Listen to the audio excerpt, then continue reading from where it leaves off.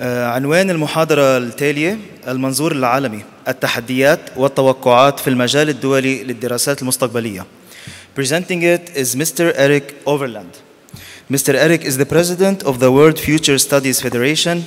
He worked 25 years several future studies projects in Norway and Europe. This lecture is about the international and universal challenges and prospects within the international fields of future studies. Mr. eيريك. Thank you very much.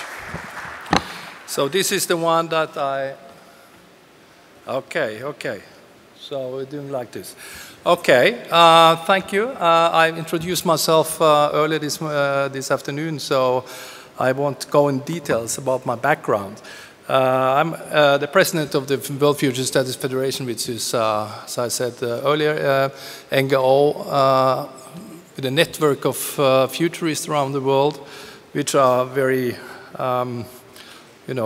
very competence level on future thinking. So, dear colleagues, dear participants, it's a pleasure for me to be here and exchange perspectives on long-term future reasoning. The date for this lecture is November 5th, 2018, and this is 18 years into the 21st century. The new millennium inspires us not only to think long-term, but also to think about the opportunities for humankind in this new era. The first years of the millennium are also marked by socio-political changes that the world has never seen before. The world order that we are familiar with is changing rapidly. We do not need to be prophetically led to assume that society will change significantly in the years to come. The geopolitical situation is more turbulent than in decades, and to prepare ourselves for this situation, we need to strengthen our capability to think long-term and engage ourselves to a much higher degree in future studies and research.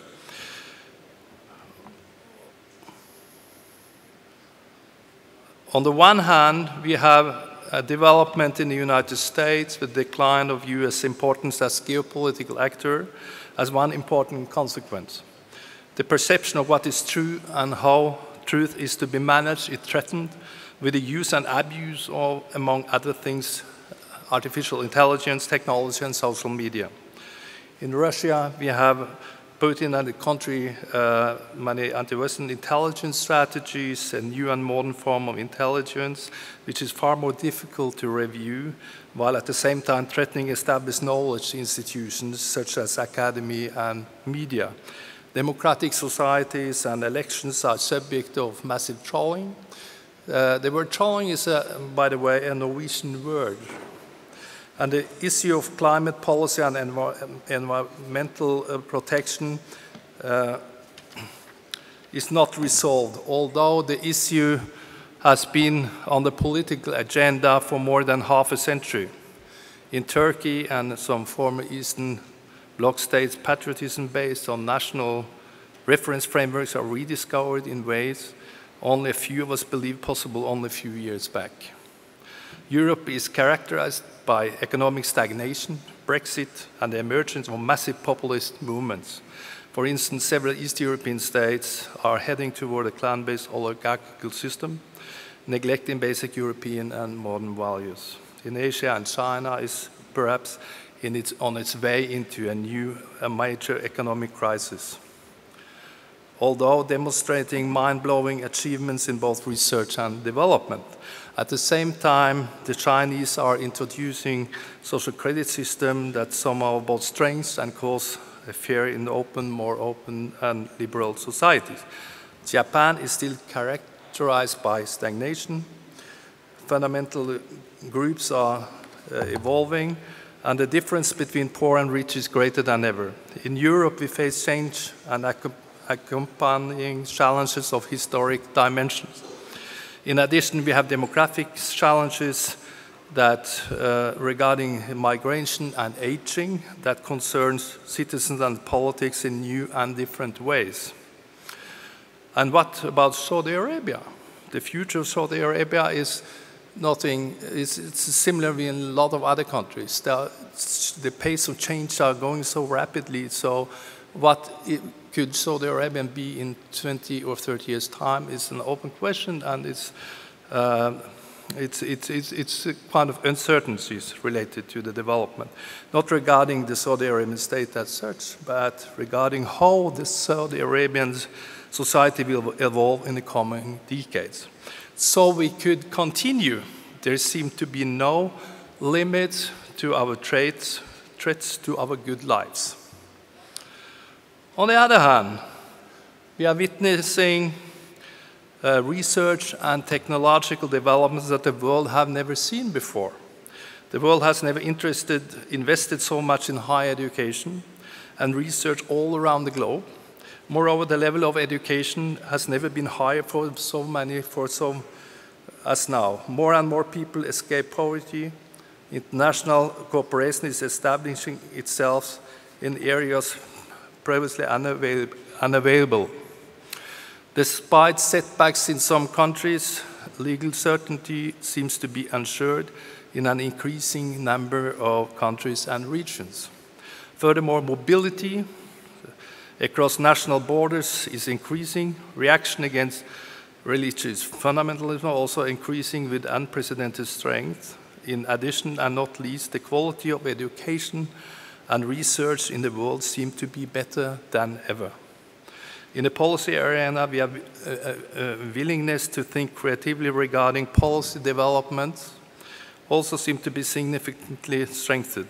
Authorities in many countries are experimenting with new ways to pursue policy development. Here, too, we also could have continued. In this context of uncertainties, of ambivalence, fear, and hope, the question of our common futures emerges as one of the most important questions to be answered in the time to come. What are the futures of democracy? What kinds of new political conflict lines may emerge?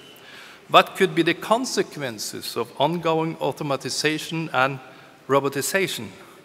What does it mean to be a human being in 30 or 40 years' time, which our Abdullah Ole Abed just addressed in the earlier presentation?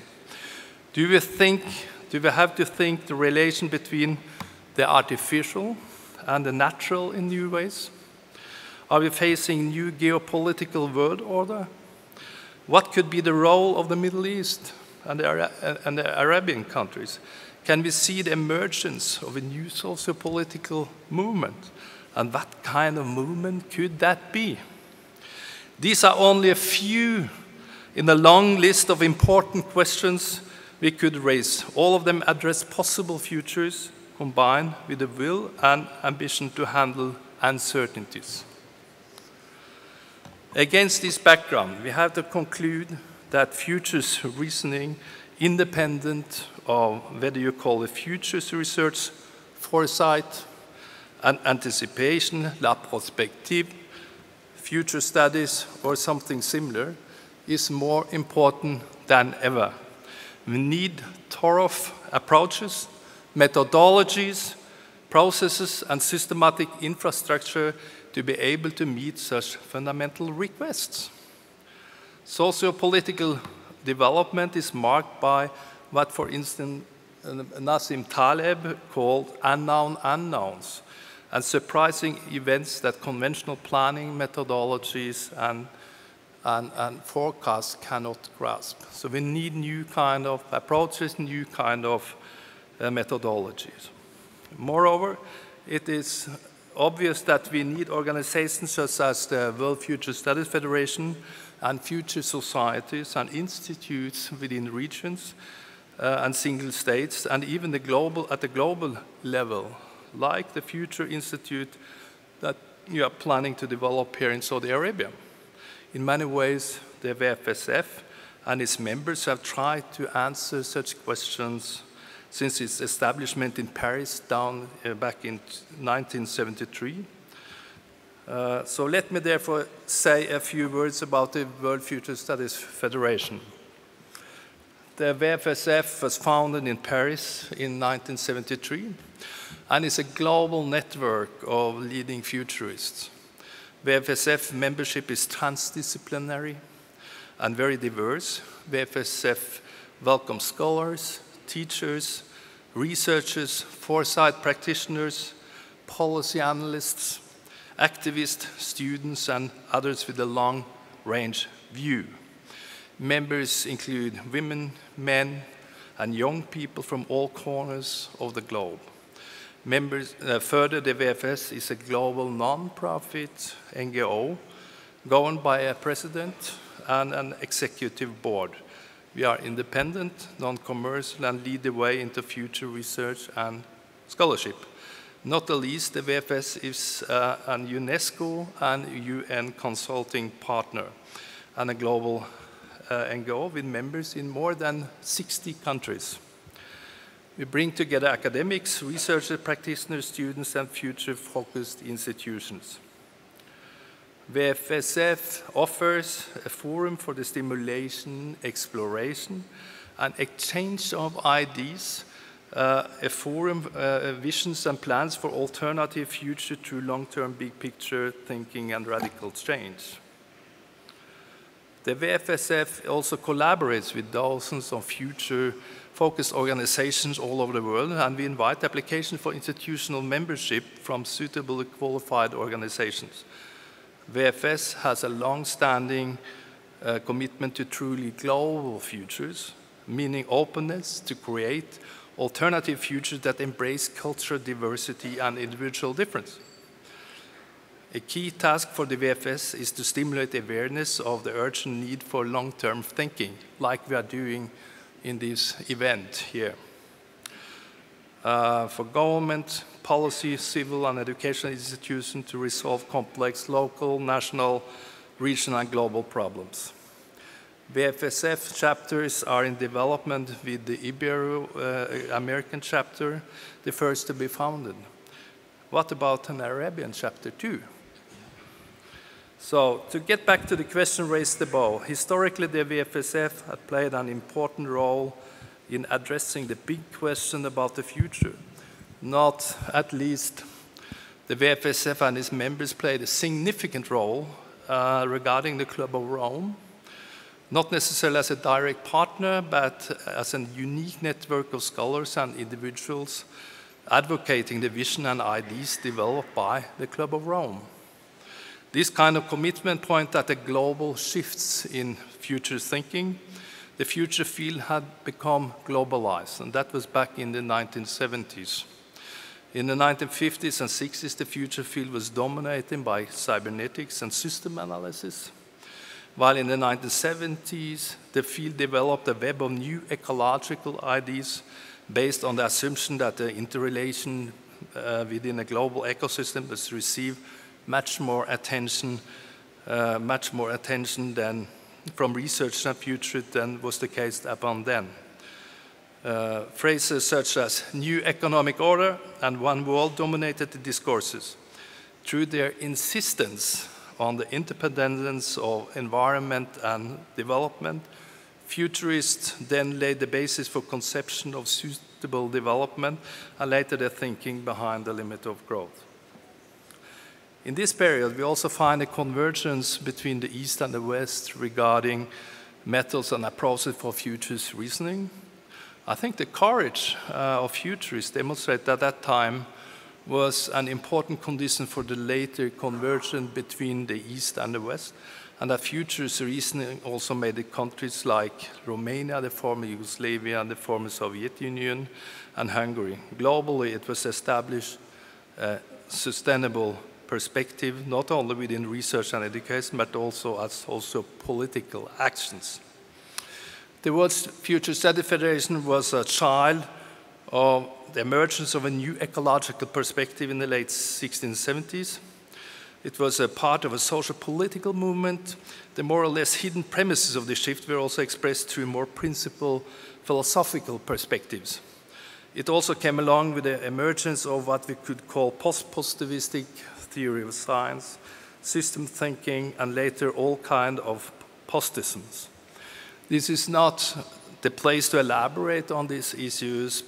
Important here are both the philosophical and linguistic turns as a reaction against conventional modernist epistemology. Late neo-Marxism and the like, the neo-Kantian, Heidegger's in the Weltsein, in many ways symbolize these kind of shifts. More principally, these shifts also represented a certain view on the relation between man and nature, which also Abdullah Abed formulated it earlier this afternoon. The conventional modernist subject-object relation was subject to fundamental critique from futurist philosophers and other scholars aimed at transcending this dichotomy, which again was considered as a fallacy. We need to rethink this fallacy of modernity and establish a new paradigm seemed to be the new mantra. This new paradigm especially draws upon system thinking and the so-called ecological approach. Futurist research of today has to reinvent both basic philosophical approaches and its socio-political role. In my opinion, the history of futurist activities, both as scholars and socio-political actors, was tremendously important. When that is said, the most impressive contribution of our field were the innovative and creative thinking that I briefly have sketched on, and being a part of a socio-political movement. However, that was more than 50 years ago. What about today? What could become the mission of futurists and the content of future research in the coming decades? Of course, system thinking, ecological approaches, environmental and climate challenges still are relevant to a high degree. But given the contemporary socio-political changes we are witnessing today, maybe it's also time to move on a step or two. How do we deal with the emergence of transhumanism and the digitalization of body and soul? What kind of responses do we have regarding the vanishing of the distinction between what is considered to be natural and what is supposed to be artificial? Is it appropriate to talk about the nature as given, clean, representing an equilibrium and an ecological harmony as a reference point to all kinds of artificialities and manipulations? Are we so sure about the importance to abandon the basic distinction between man and nature, between man and technology? Maybe we should sit down and try to rethink some of the basic premises behind a whole generation of futurists and future studies and research. To contribute to such a reflection, we have to get back to some basic philosophical perspectives which historically have addressed the big question about the condition of mankind and the humanity as such. In this context, and I cannot elaborate very much on this here, but I can say briefly something about in what direction I'm thinking. Through my new reading of classical philosophy, and not least the transcendental philosophy of Immanuel Kant, I suddenly discovered how this classical and in many ways old-fashioned text could have relevance in the contemporary discussion on the future of mankind. To try to imagine futures means discussing a long range of early science and social and more or less hidden political and technological developments. Among these, the bio and genetic engineering revolution combined with the emergence of synergic technology of different kinds play a particular role within the contemporary transformation of society. Science fiction movies like The Matrix and The Blade Runner 2049 seem first to be wild cards and quite radical ideas about the relation between humans, the technology, and a quasi-given nature, not at least through the trans and post-human perspectives embedded in these films. After further investigation, we find that these developments might be closer to our realities than first expected, The robot Sophia from Hanson Robotics is now even a citizen of Saudi Arabia. These developments are challenging along a long range of social and political and economic and cultural phenomena to today's society. But above all, it challenges a basic and historic distinction within our mindset, namely our ability to differentiate between what we might consider as natural, as something given on the one side, and what we expect should be artificial on the other. Indeed, the synergic technologies and as a consequence thereof, the emergence of ideas about so-called post-humanism and transhumanism force us to think through a more principal aspect of such development. My position in this landscape is that instead of looking at this as a threat, we have to investigate and look for fundamental and positive aspects of these developments. We need to develop a worldview that goes beyond today's postmodern and modern positions. One of the concepts I tried to experiment with called universal perspectivism. Universal perspectivism is an attempt to move beyond the distinction of modernity and postmodernity. This concept also represents an attempt to establish an ontological rationale for futures research as a post-positivistic scientific activity. I call it universal because it expresses the human need, will, and ability to construct an absolute reference for its existence. Perspectivism refers to the fact that the content of these absolutisms may change. The term universal perspectivism is inspired by recent development within the natural sciences, and my intention to bring this in here is that the nature has a unique and a special role to play in the scientific production and knowledge building. We have all perspectives on what natures could be, things, humanity, and society. So universal perspectivism represents the view that culture and society, a universal common social cultural identity, is a basic perspective that may get lost if some societal conditions are not fulfilled. The problem is, however, what kind of perspectives do we have in common? Here the nature and the physical world is coming up as an ace in the sleeve. And the physical world is, both the French philosopher Bruno Latour and the German Enlightenment philosopher Immanuel Kant addresses this question and answering it a bit differently. Futures research and future studies seem on the one hand to be dominated by application of various tools and techniques. On the other hand, applying scientific techniques does to a great extent legitimize the foresight.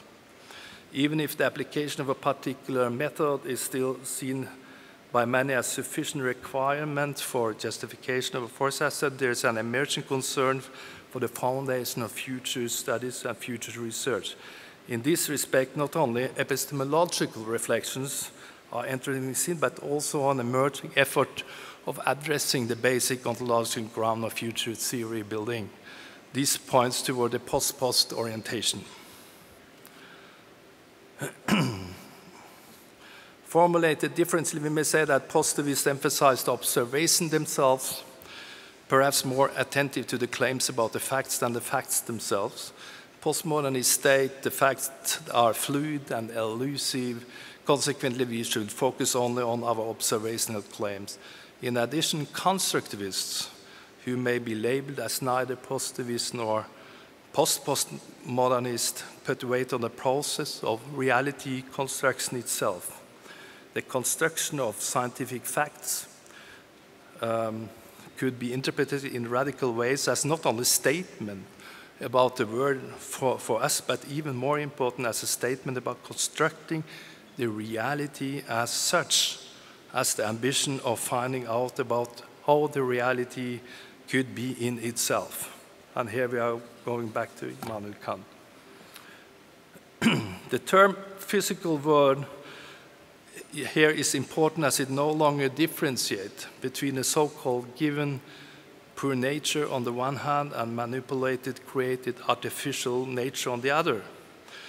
Kant would say, and if we stop manipulating the nature, then the very imagination of such a nature will suffer, as we will our conception of the existence of humanity and the evolution of humanism.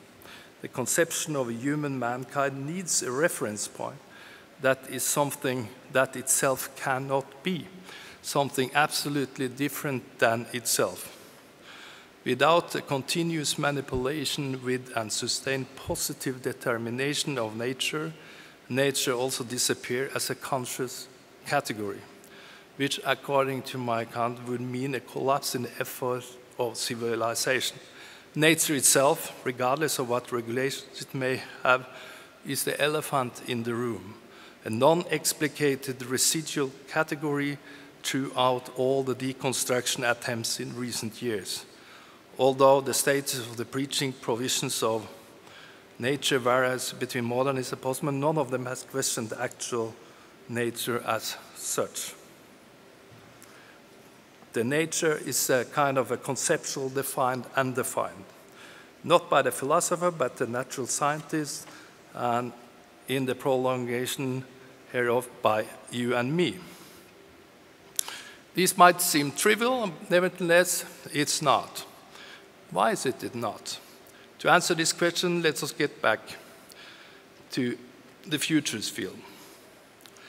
The foremost political implication of what we have chosen to call universal perspectivism means that a variety of political issues from today's public debate may be interpreted differently. The key conceptual consequences of such a worldview would be as follows, and what I have tried to call a third futurist manifest. Nature is at the same time constructed and reproduced as the absolute opposite of the human, as what human beings per definition are not. Man creates himself through his or her construction of what human being is not, namely nature, technology, and the physical world. Man could also be a cyborg. Pluralism, fragmentation, individualism assumes a common human project. Futures pessimism is resignation. Biotechnology and genetic engineering are mainly subject to practical and functional assessment, not the fundamental ethical and moral considerations. The term sustainability loses some of its meaning. There is an inner link between increased economic growth, human liberation, and the solution to environmental problems. Information is matter and vice versa. Universal perspectivism is an expression of what the individual will call an enlightened confusion or confused enlightenment. The civilization has just begun. Thank you.